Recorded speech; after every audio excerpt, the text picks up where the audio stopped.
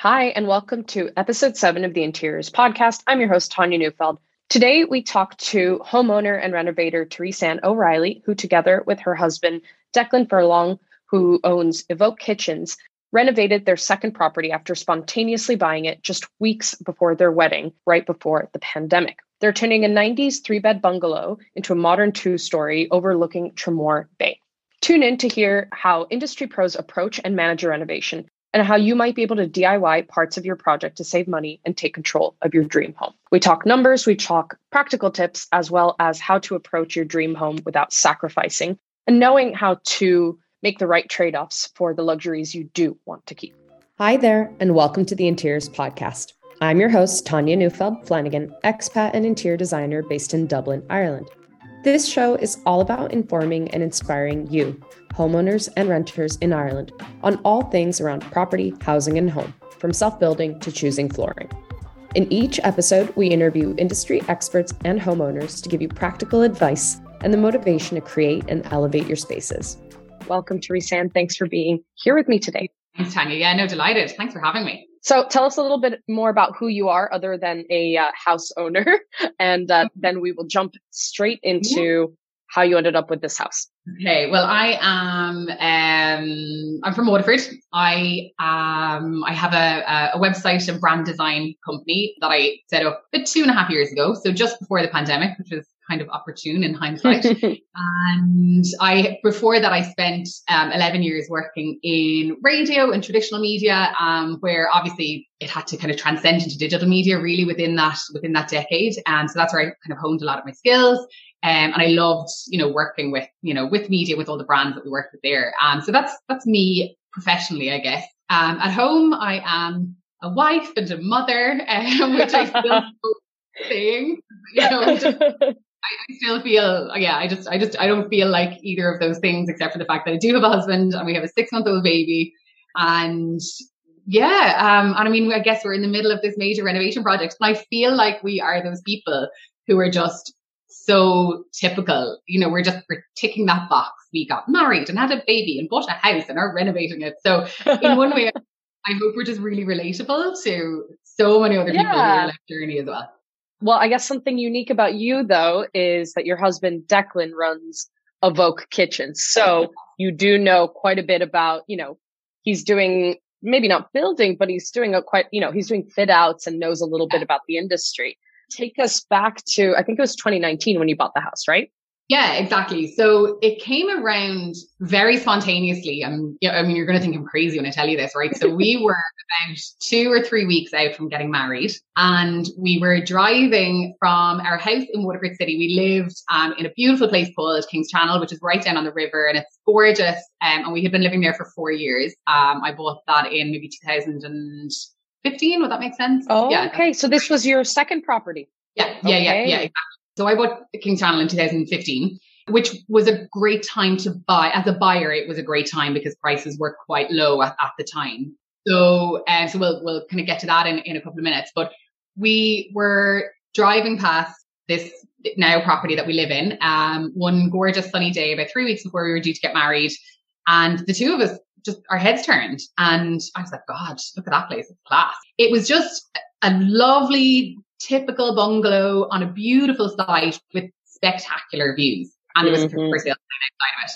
And that was a Saturday. And we viewed the house on Tuesday. We made an offer on the Wednesday and we closed the sale on the Friday. What? So with no intention of selling when I say no intention of selling our previous house, we had no intention of moving, right? Like we had never discussed moving house. We had never said, what do you think about selling the house we're in and moving and taking on a renovation project? I mean, we're getting married in 3 weeks, right? Nothing had been discussed. It was the most sensible thing that we have ever done. And it's, one of the best things we've ever done as well. I guess part of the reason was that this obviously is such a beautiful location.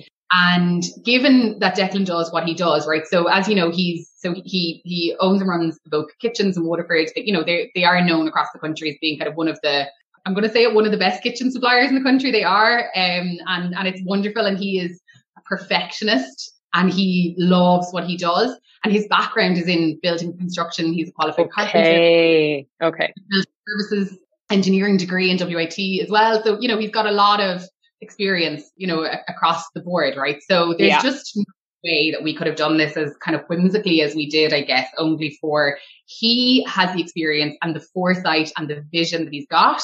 And then also we were in the very fortunate position where house prices, especially in Waterford City, had kind of skyrocketed at the time.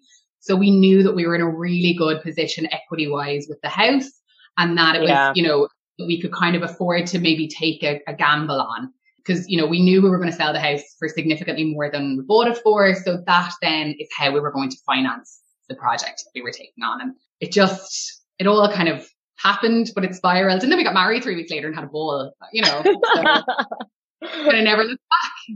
Okay. So you bought it and then you're like, okay, we're going to sell the other house, and it's 2019 at some point.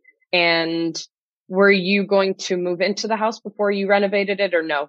Yeah, well, yes, we were. So we let me think of the timing here. Okay, so we essentially bought it and closed the sale in around June, and we moved in on the 3rd/4th of October.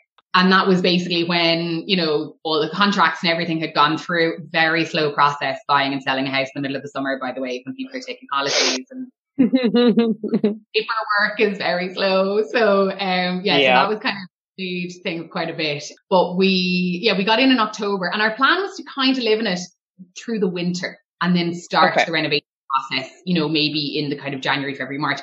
The other reason for that being that my husband is just so busy in those couple of months from kind of August, September, October, November, right to Christmas.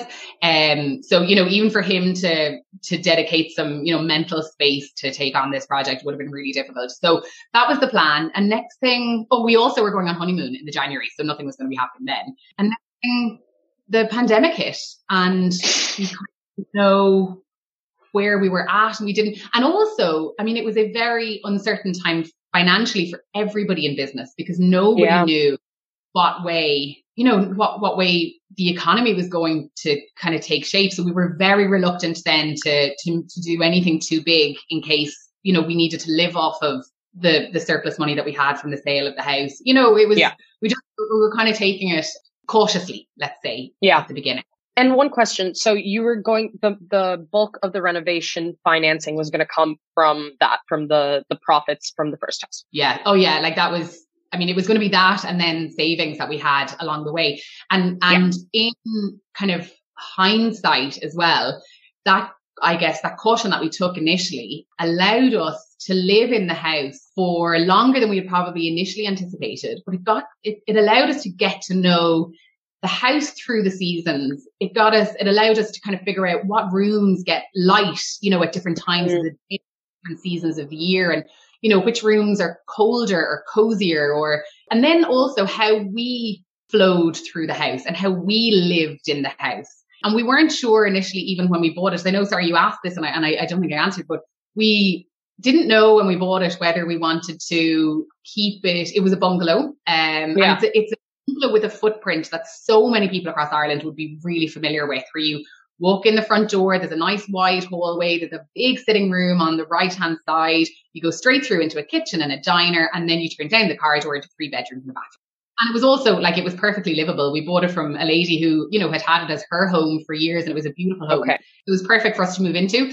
But we had no idea whether we were going to keep it as a bungalow or extend out maybe and make it a larger bungalow, or go up the way, which is ultimately what we decided to do. So we're converting our bungalow into a 2-story, but we were allowed to make those decisions. And I feel like they were informed decisions because we lived in the house for longer than we expected. So you weren't sure if you were going to make it 2-story or not at all when you moved in. You were just like, okay. No. And I suppose you didn't have the baby on the way yet. No, we didn't. No, and no, we didn't. I don't want to say we didn't have a plan either, but we didn't really.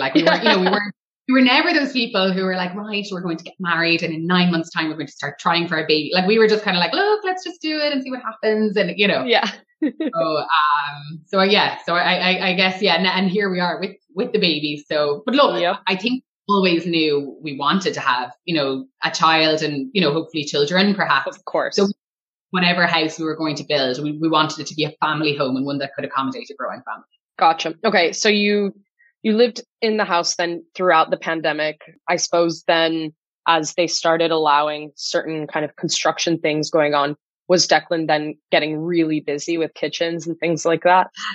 So that's the thing, right? So as we were saying, we didn't know whether, business was going to really take a massive, plummet or what. But, we all know in hindsight now that, the money that people couldn't spend on holidays or the money that people were saving from things like, going to weddings and weekends away and just living their general day-to-day life when we had the freedom to do so, that money was now going on interior improvement. And I think, there's a lot of people who were saying, I'm going to do the kitchen now in the next 5 years. And now all of a sudden we're kind of sent into this space where they're going to know what I'm going to just do the kitchen now.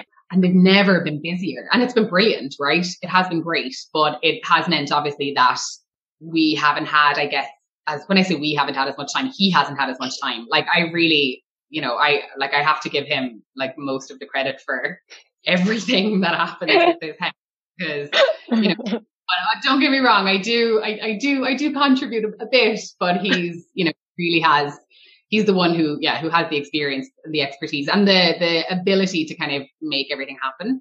So that I had a question about who's leading the project, because in a lot of cases, since I'm an interior designer, a lot of cases it's the female partner often leading charge, and kind of the guy gets dragged along. But in your case, he obviously knows that stuff inside out. So at what point during the pandemic did you decide to start the renovation?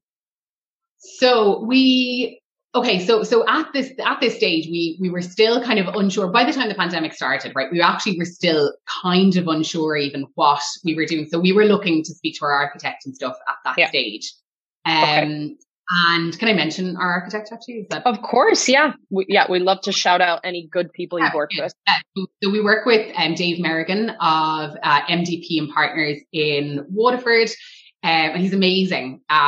So I know, again, my husband has done like some, professional projects with him, both commercial and residential. And, Declan knew that Dave would have, a similar vision to us and whatever. So we wanted at this stage work with him and figure out what we were going to do with the build essentially. So we ultimately designed the house that we are now building, which is a 2-story house. And we had to put in for planning permission at that stage. So we were kind of being dictated to now by the formalities. So we have obviously, applied for the planning permission, hope that it all went through, hope we didn't have, too many objections or anything. We were very lucky. We didn't have any of that. Again, great. Dave, well, the thing is, right, Dave with his experience, I guess he knows, especially Waterford, the southeast and the surrounding areas so well. And he, he does this day in, day out, right? So he really to guide us on what he thought would work, what would be expected. And he gave us some really good advice. Now, to be fair, we, I suppose, did a lot of research and stuff ourselves as well. But things like, we wanted to clad the upper story of the house in, a kind of a dark cladding. We didn't know what we were going to go with at the time, but we were very much taking inspiration from some of the agricultural buildings that are surrounding us because, we wanted to kind of blend it into the landscape. Sure. We went with a flat roof design because obviously we were going from a bungalow with a pitched roof to a 2-story house. So we wanted to make sure there was a huge difference in that upper height of the finished house. So obviously the difference between the pitch roof on the bungalow and the flat roof and the 2-story actually isn't all that, it's not all that different. We very much worked with the slope and the kind of the landscape of our garden as well. So the road is quite a bit higher than the site itself, than, where the house sits. So we wanted to make sure that, even say as people are kind of driving down the road, that the house doesn't protrude too much over, the eye line. And it was just kind of keeping things like that in mind really helped get the house, the planning permission for the house over the line without, any objections or anything. So we managed. So after that, I guess once we got planning permission, we kind of just cracked on. The first thing that we did, and people are going to find this bonkers, first thing we did was we built our garage. Because it was a functional space that we essentially needed to be able to facilitate us to move out of our house. Okay, we needed gotcha. For everything, right? And we needed also, I was like, I'm going to still need somewhere that I can work. So I'm going to need somewhere that I can put a desk and, cause we didn't know where we were going to live and we were going to be living in a caravan or, whatever. So I was like, look, we're going to need something to facilitate us to get out of the house in the first place. So we built the garage, and that's now filled with all of our furniture and belongings. Just, it's chaotic, but look, it's great. And it allows, at least the other side of it is, right, is we knew it was a space that we wanted. And if it was going to be the last thing that we were going to do, and perhaps the budget wouldn't stretch, it would never get done. And then it would just be kind of, I just know the house would have suffered if we didn't have the garage. I know it sounds, so it does have, it makes some practical sense. But going back a few steps, so what was the brief you gave the architect? How did you come to the decisions to do, the convert it to 2-story, maybe, because that's a big trade-off to then go and get planning permission to have to move out to factor in the cost of living somewhere else. So tell us a little bit more about, like, was it 200 square meters and then you wanted this much, so you decided to do this over the extension? How did you weigh those pros and cons before you decided on the final design? Okay, so I think we had, space definitely wasn't a dictating factor. So it wasn't a case that, right, I'll have to have my house at 3,200 square foot. There was none of that, right? Sure. I and my husband, we both kind of said, right, we want a space, like a kitchen, living and dining space that we can live in and entertain in, and, and have our people over in, and, just have a lovely big kitchen, living, dining space to live in and entertain in. We wanted a working utility, a functioning space that we could wash, dry, and, sort our clothes in and stuff. We wanted a very much a working utility that also could maybe act as a hub of the house with all of the utilities in that storage space. We wanted a snuggy sitting room because, again, this is something I think we kind of learned both in the house we lived in Waterford City in Kingstannel and in this bungalow before we renovated it, was we do like in the wintertime to have a small space. We can go in with just the couch and maybe light the fire and, have the TV on and a couple of candles lighting and a glass of wine, and you just close that door. So while it's fabulous having like a big, lovely open plan kitchen, living, dining space, if I feel like you sometimes can't cozy up in that living space, perhaps, So we wanted to have a kind of a snuggy room that might also double as a bit of a playroom, perhaps, during the day for any potential kids that we now have. And then we wanted a minimum of 3 bedrooms. So one for us and at least one for a child and one spare, or, and we were like, if we can get a 4th bedroom in there, great. But, it's fine if we don't. And that was kind of it. And we were like, just come back to us with what you can do. And if it's, whatever configuration you can work. We also actually, and this was something that we did actually address in our kind of design as well, because obviously sometimes architects and interior designers as well can get super creative with, let's put a lounge upstairs or do whatever. We have 4 dogs, and our dogs have never been allowed. I know, 4 crazy. Dogs. Yeah. Oh my God. Yeah. So, and they're a part of our house and our family, and they've never been allowed upstairs, and they never will be allowed upstairs. But do love that they can come and cozy with us in the evening time, wherever we are sitting and chilling out. So our evening time, our chill out space, our sit down area had to be downstairs where the dogs could join us. We didn't want like an up lounge, because it might make sense having an upstairs lounge that could take in the views. Yeah. Now we did sneak one into the bedroom, so we can come to that in a couple of minutes. But yeah, we just didn't want our living area to be upstairs where the dogs can go. So people are going to think, God, you're mad, like you're designing your house around your dogs. But it comes back to designing your house around how you live and what works for you. And yeah, I guess that was the brief. And he came back and kind of nailed it, really. Amazing. And what about your office? Where were you going to work? So in the garage, that was always going to be the plan. Okay. Yeah. Okay. Yeah, so I kind of just said, let's just get that in there straight away, because again, it kind of, if I don't work, I don't have money to pay for the house. So if the house doesn't build the office for me, then I can't pay for the house. So, that was kind of part of it as well. I was like, get me into a proper working office where I can actually knuckle down and try and make as much money as I can to pay for this. So yeah, that was kind of part of it as well. So the office goes in the garage, which is Okay. we built a 2-story garage. The office is upstairs. Oh, cool. Okay. All right. So then you're building a two-story house and 2-story garage. So there's quite a lot there. It has turned out to be quite a big space in the end. Yeah. And a big renovation. Like when I first looked at the pictures on your Instagram, I thought it was a new build.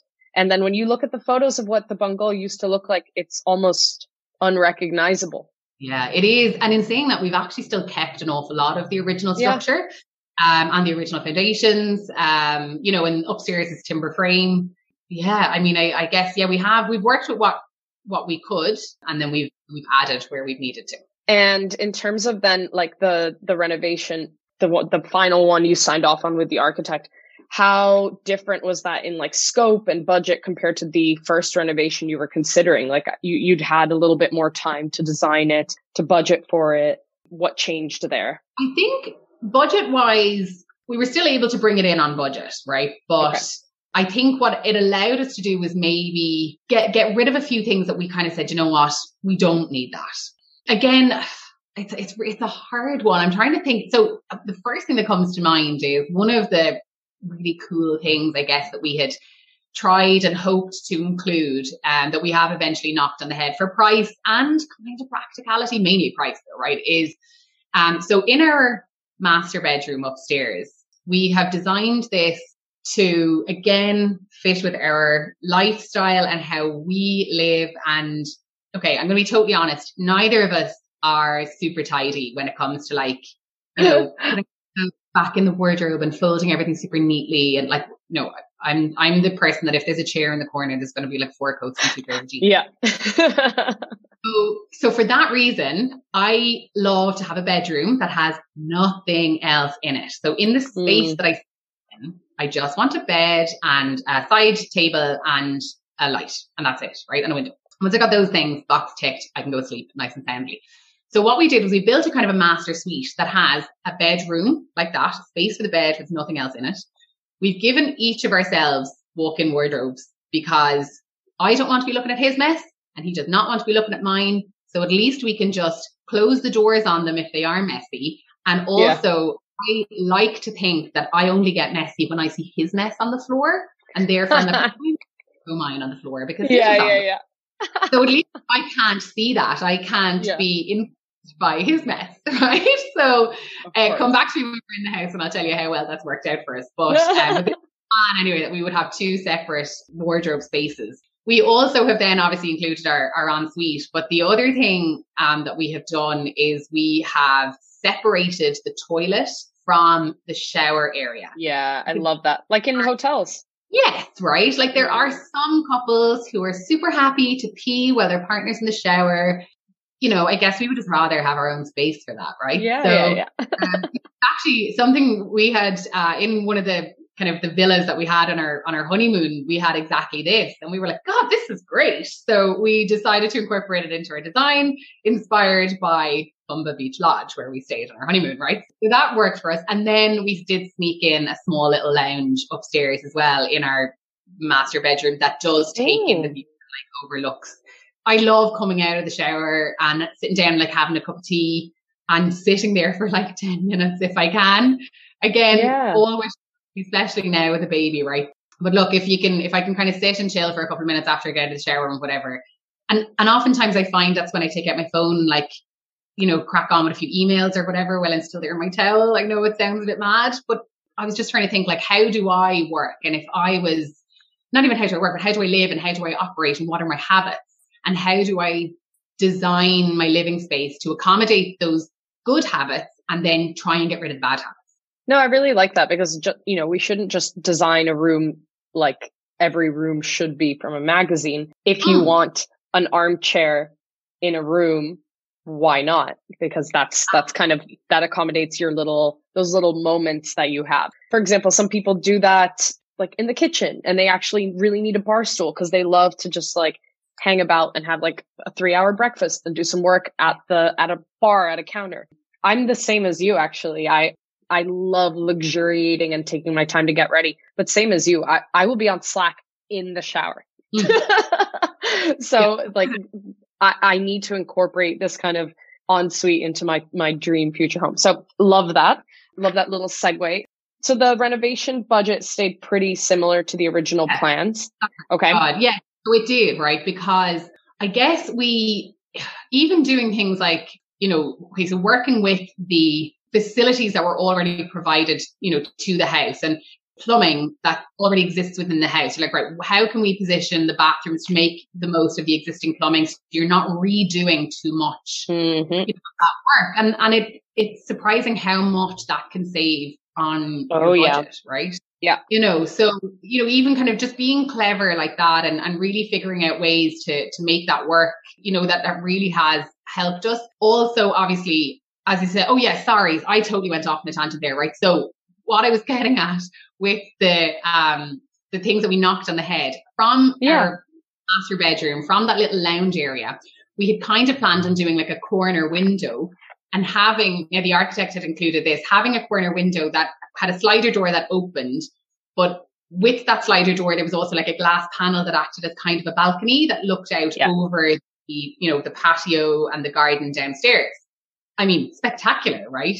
And then we saw the price and I was like, oh yeah, that's never going to happen. Yeah, we cannot afford it. So, and like we really tried to find ways to incorporate it. We really looked at ways to see how we could do it more cost effectively, and we just couldn't. And then I was like, do you know what? Like, it's fabulous, but how many times really am I going to sit up there with that open? Like, we are living on the coast in Ireland as well. Yeah, right? It's windy. It's cold. Like there will be. Now we are lucky the site is kind of sheltered because of the kind of topography of the land around us. But how often am I going to have that sliding door open? Really? You know what I mean? Yeah. So I was like even knowing how to choose your luxuries, right? So you're like, I'd rather have the separate walk-in wardrobes and the separate bathroom and invest your money there rather than this window, which was going to be like, such an accent piece, but you have to be a little realistic when you start working. Yeah. Oh my God, completely. And like other things, like, I mean, even with the size of the windows, right, that we were choosing, obviously you're drawing, when you're drawing it, you're like, oh, I'd love my window to be, 2.2 meters tall or whatever, right? And then you go and you speak to the window guy and he's like, they don't come in that size, love, unless you're willing to spend, 50 grand more. You're like, yeah, no, I don't have that. So we're just gonna go with this. That'd be great, and then I'm kind of asking questions like, so could we get them to open on the left and then pull this? So he's like, no, because the standard ones open on the right. And they'll go this way. And you're like, oh, right, okay, grand. We'll just take the standard ones. Yeah. So, it's very much as well for us about really trying to design, like, okay, do you know what I think we did is we went big and then we scaled it right back to still work with the pre-made standard size materials. We don't really have anything custom because we can't afford it. And we still wanted to find creative ways to use custom sizes in ways that gave us a luxurious feel, but didn't, completely break the bank. So things like taking off the shelf windows. Yeah. But you know what? That comes from that knowledge of and knowing how to do that and being able to think that way comes from your husband's experience. Oh, yeah. I worked briefly at a joinery and you start to learn about like, what are the standard sizes of things and being like, okay, well, if you make this actually this much shorter, you don't need to get that extra sheet. And so Declan came at it probably and taught you along the way of like the custom, like, although custom seems like, well, if we're going to do interior design, everything's going to be custom. And you're like, it will cost like not 50% more, like 10 times more just because of economies of scale. And so knowing that, and also knowing that that doesn't mean your home isn't going to be premium and beautiful and that you can still make something really beautiful without having to go this was built from scratch for you is really valuable and good to know, because I think people have unrealistic expectations of custom. Absolutely. And I think people see, because I know even when the design of our house and the 3D images and the drawings of our house were presented to us, I honestly want to get up and walk out. So it's like, we're never going to be able to afford that. Like, that's just not. Right? Yeah. And then when, again, as you said, like between Declan's knowledge, of kind of building, pricing, fitting out, and then the architect, and his experience of saying, well, actually what I've done is I've only done it to this measurement or to this length, because that's the standard size that like the steel comes in. You know what I mean? Yeah. Wow. Yeah. So it's really, really, really designed the house around the sizes that the materials come in as standard. And we wanted to, I guess, add the luxury, if you will, or the premium feel to, I guess, the design of it, because that's what good design is, right? It's kind of working with what you've got, but elevating it. Yeah. Yeah. And like if you keep to a stand.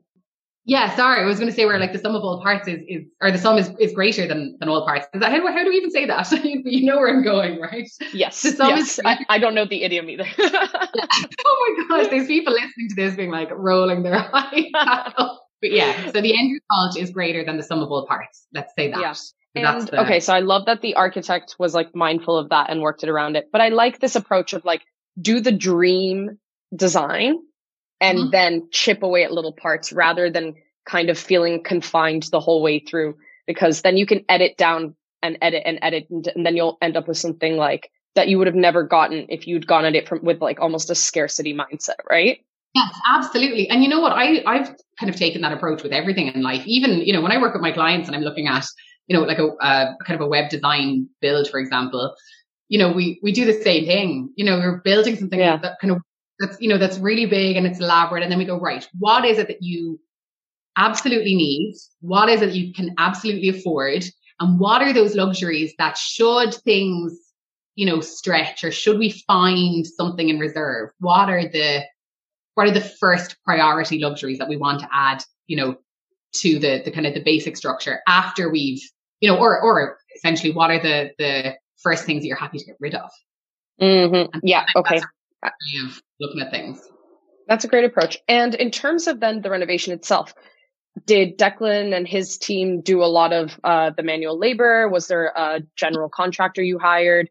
How did that whole team work? So Declan did a huge amount of the work himself. Himself. And yeah, he has an amazing team of lads who are work with him as well. Like really top guys. But yeah, it is like, I mean, I say this to him so regularly, and I only had this conversation with him during the week, and this is going to sound so corny, but honestly, I look at the things that he does and I'm like, how do you do all the things? How do you manage every single thing that is going on in your business and then still come home and, and work on the physical work on the house, but then also the huge amount of time that has to go into planning it. And, like even things like there was one night, I was sitting here and I was looking across at him and I knew he was working on something. So I was like, I'm not going to bother him. I'm just going to like, do you want another cup of tea? And what he was trying to figure out obviously was because it's a flat roof, right? You've got to figure out how the water is going to drain from the flat roof without flooding everything around it. But then also ours is actually 2 flat roofs because one half of the building is slightly higher than the other half of the building, just to give it that sort of architectural texture, I guess. Oh, cool. So over kind of the half of the building, which houses our kitchen, living, dining area, our entrance hallway, and upstairs, the main corridor of the landing space and our master bedroom, that's kind of one chunk of the house. And then the other half of the house is ever so slightly lower. It's only a couple of inches. It might be 6 or 8 inches lower. But now we've also got to figure out, so how do you bring the rainwater from that onto the lower half of the house without compromising the seal on the roof, and then bring it to a gutter that runs down the side of the house? So obviously these are things that I wouldn't have a clue about. And, and he's here kind of working out the mathematics behind it and testing it and building little models and, running. So he was he was the engineer, the project manager, part manual laborer as well. Yeah. And I mean, obviously then he's cross-referencing this with the other professionals that, that we are engaging on the project. But he obviously to save time and money especially, is doing as much of the grunt work on all of this as he possibly can. And I honestly, I don't know how he manages it. Like, there's obviously cogs turning in that brain that like I just can't. So who were some of the other professionals you still hired? So obviously you had the architect. Who else did you still need to hire, even though Declan had a lot of that experience? Okay. Oh my God. I'm trying to think who else we've had. Did you have quantity surveyor, an engineer? Oh, they did that. They did all that themselves within. Wow. Yeah. Wow. Yeah. Like, I mean, honestly, talk about shoestring, right? But like a really fortunate shoestring. You know what I mean? Honestly, I'm sitting here and I'm honestly sitting here, and all that people are going to take away from this podcast is like, God, she's really lucky to marry that guy, right? That's all people are going to, because honestly, even when you're asking me these questions, it's making me realize that, you know, that we have, between Declan's team in Evoke and Dave Merrigan, our architect, really, they just nailed it all between them. Wow. You know, and here I am just trying to influence, I guess. I suppose, like, you know, I'm kind of even going, God, what's my role in this now anymore, other than like trying to, you know, raise the capital to pay for it, really? Because I'm like, that's a big part. Right? But still, I'm so reliant on them stretching like the small money that, you know, that I'm trying to raise for it. Like, and obviously Declan too, right? There's two of us in this. But, you know, they're just stretching it so far and getting so much value out of it. So yeah, God. And question, like, you know, being realistic, when people don't have, but a lot of people who do renovations do have an uncle who's a builder or something like this. If you would have had to hire all the different professionals and a general contractor, if Declan didn't have the time or didn't have the abilities to do it, like, how much do you think you would have like not saved, basically? How much would you have had to cut off the renovation? I honestly, I mean, I'm plucking this figure out of the sky. Sure. Right? Yeah. I feel like it could have cost us like an extra 200 grand or something just to. Oh my God. Honestly, wow. Because when I look at what it's costing us, and I don't, I mean, I'm going through, you know, kind of budgeting things in my head. Yeah. When I look at, I mean, because again, right, a lot of what you pay for, especially when you've got, you know, professional services involved, you're paying for their time, right? Mm-hmm. And by Declan and like, I'm going to say, and myself, we have both sat down and put a lot of the grunt work and that time into doing. I mean, even when it came to drawing up the design of the house, you know, we were able to do a lot of the plans initially that we could kind of hand it over to the architect and be like, here, what did that, you know? Yeah. So, you know, there was even, I suppose, an element of that. The other side of it is that Declan is so good at what he does, and he is known for being very good, that people were very excited to kind of work with him on a project that was his own. It was his own passion project. It wasn't a project, and it wasn't a project, it's, another residence. It was for his own home. So I guess he was kind of having people, as soon as kind of, I suppose, I don't want to be like, word got out that he was building his own house, but people were kind of like, hey, I'm just wondering, do you want us to have a look at the lighting for you? Do you want us to have a look at the such and such a thing? So I mean, I don't know how much, I don't know how much we've saved. Yeah. But and what do you know what the total renovation is going to come in at? Yeah, it's going to cost us around 200K. Wow, but that's honestly incredible for what you're doing. And obviously, I'm thinking Dublin prices, but still, for adding a second story and a 2-story like garage, that I assume the garage is insulated, has electricity, and all of that. Yeah, it does. Yeah. Wow, that's incredible. Yeah, and it is incredible. And as I said, we've stretched everything and really gotten as much value out of what we can. But I mean, and that's being funded. I'm just going to be honest about it because this is why we're here. Like that's being funded by the surplus money from the house that I sold. Yeah, so that's incredible. And it's. Sorry, no, what I was going to say as well was like, honestly, like even like the house that we sold in King's Channel, like, so I bought that on my own, right? Even though Declan and I were together, but do you know what? We did it because we wanted to have a house and have a life in a a house that one or other of us could afford to pay for on our own. Should the shit hit the fan, excuse my language, for one or other of us professionally, and we didn't have an income, we wanted to make sure that we could do it on our own. So at the time, I was in full-time PAYE employment, so it made it easier for me to get the mortgage. So we went ahead and did that.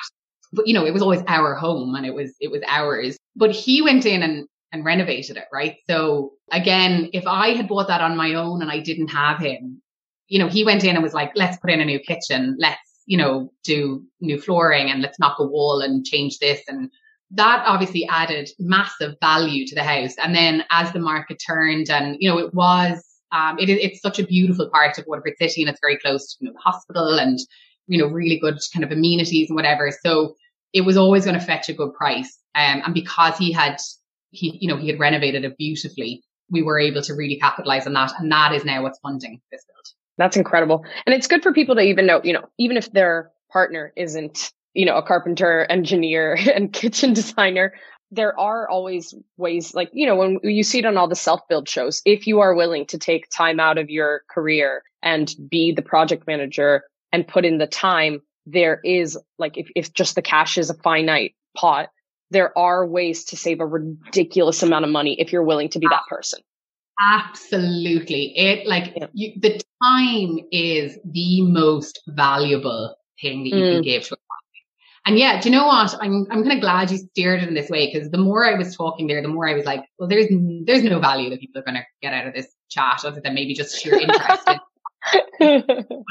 If the takeaway that people can have from even just listening to this, you know, these last couple of minutes is that by spending those hours, and sometimes it's like, you know, you come home from work at 6 or 7 and you're sitting down and you're eating dinner over plans on the table and you're drinking tea in the evening time with like a match on in the background and like designs in front of you. And you are there working out absolutely everything that can be done and figuring out and researching different options and, you know, getting in touch with different suppliers and looking for different pieces of advice from different experts. And, you know, if the only thing you can give your project is time, you will save yourself a fortune. Yeah. And it's actually a really interesting contrast to our first homeowner interview with the self-builder in Wicklow, Alex Calder. They're kind of the opposite, but that was because neither of them had the time. They were like, our careers are kind of at this point that like we couldn't do it. And they didn't really have an interest in doing that either. So for them, it was like, hire the experts and hand it over. But they were lucky that they were building on family land.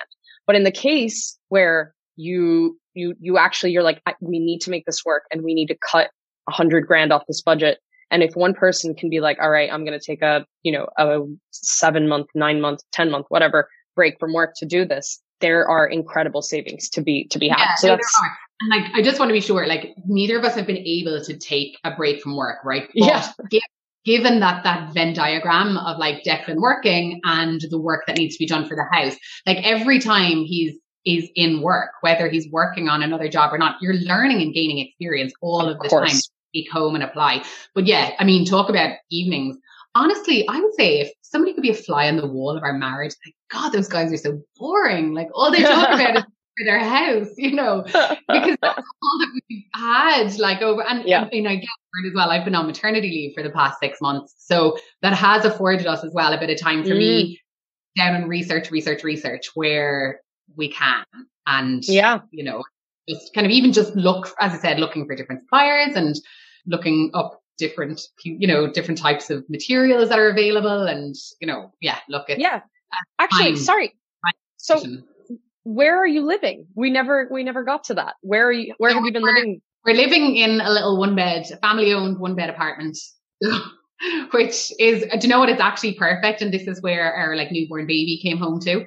So it's been ideal because really you don't need all that much space when you have a newborn and you kind of need everything to hand anyway. So in a way, it's been like a blessing in disguise. Amazing. And how far along in the overall project are you and how long is left? Okay, so we really only started after Christmas. We moved out of the house properly. When I say moved out of the house properly, we left the house before my son arrived because we knew that we kind of just needed to be settled into our new. space. So, but the house itself then, we really didn't empty it properly and fully until just before Christmas, and we took the roof off of it in the first week of January. So all of the work that's been kind of done to date is, that I suppose we've taken out all of the internal walls downstairs and have rebuilt the stud walls for the existing or for the future. And upstairs, so the full timber frame upstairs has been done and all of the stud walls are in upstairs as well. The roof has also gone on. So as I said, there was a lot of kind of engineering of the roof to make sure that it worked essentially. Yeah.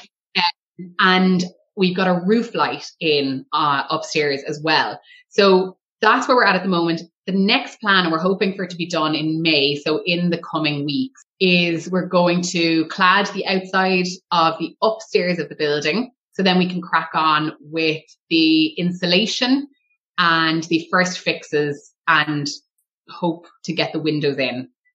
We have our windows and everything ordered at this stage. We were keen to do that because obviously prices. So yeah, we just had to, to commit, I guess, because prices are just skyrocketing at the moment and we just needed to make a decision. And again, even that, like by dedicating time to finalizing the windows and what we wanted with the windows allowed us to place our order and get our deposit down before the prices increased. So that time again became so precious in saving money for us. Yeah. And some of those things are key so that you can actually make the house, safe from the elements so you can do other things. We're hoping obviously to get a good bit of the work done throughout the summer. While the weather's good, the evenings are long, the days are dry, please God. But as again, that kind of final quarter of the year approaches, we know we're probably going to have to put things on a standstill again, both because Declan just gets so incredibly busy in that last quarter. And, when I say the weather, it doesn't, isn't great. If everything is sealed up and everything at that stage anyway, it would be fine to continue working inside. But I would say if we were in it by this time next year, I think that's probably. Oh, wow. Okay. I'd say that's more realistic. Okay. I mean, look, I asked the architect, right, when he gave us the plans and we looked at everything and I was like, how long are we talking to do that? And he said, if money's not an option, 6 months. I was like, so how long is it going to take to get in? Because money is absolutely, is an option. He was like 12 to 18 months. I was like, 24 months. Wow. So okay. The side of it is, right, that, now that I'm back to work, every spare penny is going back into the house fund. And look, COVID has afforded us the opportunity to save because, I mean, as you know, I'm at the age now where we are in the throes of like friends getting married and, hen parties coming around every couple of weeks. And those things cost, they obviously cost a fortune. And it's only really through COVID that I realized how much of my income goes on, the extra stuff, the holidays. Goes on those weekends away and nights out with my friends and meals out and whatever. So we've kind of just said, right, let's continue living our COVID life, even though everything is real, and just eat beans on toast forevermore. But look, it's really good for people to see the sacrifices that have to be made to get the projects over the line. And like you're saying, sure, if you had paid more for a general contractor, it could have been finished maybe 6 to 10 months. If you do this more true self-build route, you're going to have to pause things when life gets hectic. You're going to have to know, okay, we need to seal it up so that, things aren't going to be stolen. Things won't be damaged while we take a break, and viewing it more as like a flexible project and not being really stressed by the fact that like, oh my God, we're not in it yet, because that's what makes it so difficult, is not having realistic expectations of the trade-offs. Yeah, absolutely. Oh, like, I mean, there are, it's funny, like, I don't feel like we're sacrificing a lot. I genuinely don't. Well, that's great. No, because, I mean, look, at the end of the day, we have a lovely little space to live in, myself, my husband, my son. And honestly, once the three of us are happy and healthy, then really, we want for nothing more. So I really don't feel like we're compromising. It's just when I look back, I think more so in hindsight, I realize how much money you just spend whimsically. Even those days when you might like nip into town for something and then all of a sudden you've come out having spent like 90 quid in pennies on stuff that you definitely didn't need, or like you're meeting somebody for a coffee and then all of a sudden, and I know it sounds really silly. You're like, all of a sudden there's like 25 quid gone on something else that you bought that you probably didn't need somewhere else. And the other side of it is I'm also living in a small space has made me realize how much, again, how much shite you can curse. Yeah. So it made me realize how much shite we've acquired over the years, and emptying the house. I'm like picking up stuff going, what even is this? Like, I think I spent 40 quid on this. So what I've been trying to do is learn to live without the excess crap that you sometimes pick up along the way. Live a more, I don't want to use the term like curated life, but like, even when I'm buying my clothes, I'm trying to be much more sensible and buy things that, will last that bit longer, take up less space, cost me less in the long run, So I think if anything, the pandemic forcing us to change our lifestyle, and then the house, as a result of that, requiring that we continue to live maybe a more modest lifestyle has, kind of taught me that it's easy to do so long as you've got the basics covered.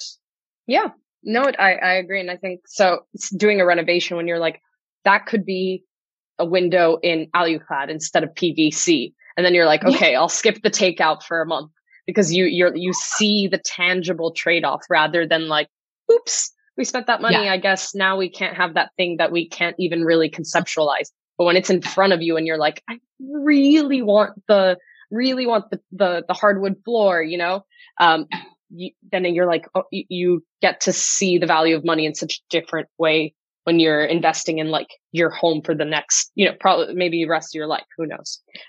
So that's really interesting to think of it from that way. So I think that is a good point to start to wrap up our conversation. I guess you've talked a little bit about, how to do things on this shoestring budget and going big with your vision, then trimming the fat. You worked really closely with your architect to do this. You brought in some of your own expertise and time with Declan and yourself doing a lot of the grunt work. And I like some of the points you made about, working around where the plumbing originally was. You kept the original foundations. Whatever was solid in there that you could afford to keep without sacrificing your design, you did. And talking a lot about custom versus standard sizing and using that as kind of the baseline for your designs, but not viewing it as a compromise. Were there any other big things that helped you, still achieve this dream home without having to pay ridiculous amounts for it? What are some other tricks? For me, the big thing was knowing how I live in my space so that I can create a space that works for us. As I said, you want for your house to make your life easier, right? Mm-hmm. So I want for the house to facilitate my good habits and help me get rid of my bad habits. So that was one thing. For example, as I said, I love kind of nice, clean lines, when I say empty spaces, I'm not really one to have like, loads of like cluttered, like accessories around the place. Because if I look at some people have these really cool curated, like shelving with like mountains of stuff on it. And it just looks like there's stuff everywhere, but it's all very stylish and cool. Like that will just never be me, because if I put all the stylish and cool stuff around the place, I'll end up inevitably like putting a screwdriver on the shelf, like down the line. And the screwdriver will just stay there because it will blend in with the rest of the clutter. And then I'm like, well, that's just where it lives now. So I can't move it because I want it, So we have to create our storage and our space in such a way that everything has a place and it can be hidden behind doors, and then everything looks neat and tidy, So I guess, for us, it's like we had to figure out how do we live, and then how do we create our living space around how we live to facilitate that. Yeah. Okay. That is a good last tip. So thank you so much for all of that. I think it's really nice to hear different types of renovation stories, different approaches, the things that people can learn to be flexible on and keep an open mind on. And I do think, I think you always had the plan to live in the house for a little bit before you renovated it. too many people go in and say, oh, well, we definitely need 4 bedrooms, or we definitely want the whole ground floor open plan. And living in a space like you did allowed you to make some really smart decisions along the way. So people should take a leaf out of that book, even if it's not the pandemic keeping you there.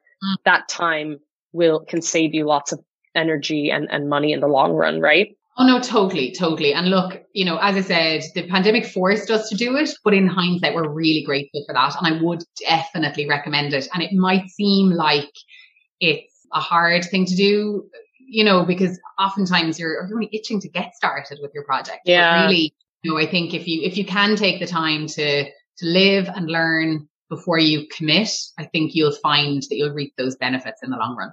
100%. Well, thanks, Tereseanne, for walking me through your whole renovation. And if people want to follow along over the next year as you complete it, where can they follow?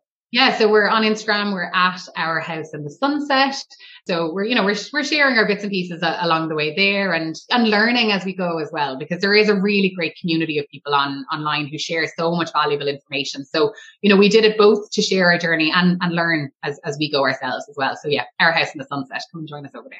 Amazing. And also Declan's company is Evoke Kitchens, and that's at Evoke Kitchens, EVOKE. So you can follow along there because he seems pretty amazing. So if he's as good at doing your house as he is kitchens, I'm sure he's a pretty good guy. Yeah, he is. He's amazing. So yeah, do go and follow him. And look, if anybody is looking for, kitchen advice or ideas or inspiration, like the lads would certainly help you out as well. So you won't be in better hands. Amazing. Okay. Thanks so much, Tereseanne. Really looking forward to seeing how the house develops, and maybe eventually coming back and discussing the final project, especially when the interiors are done. Best of luck with the rest of the journey and this summer. Thank you, Tanya. Thank you so much. Thanks a million. Thank you for tuning in to the Interiors podcast. To learn more about our guests or anything we mentioned today, please refer back to the show notes. You can also follow along with us on Instagram at The Interiors Podcast, or on my Instagram account, Tanya Neufeld Flanagan.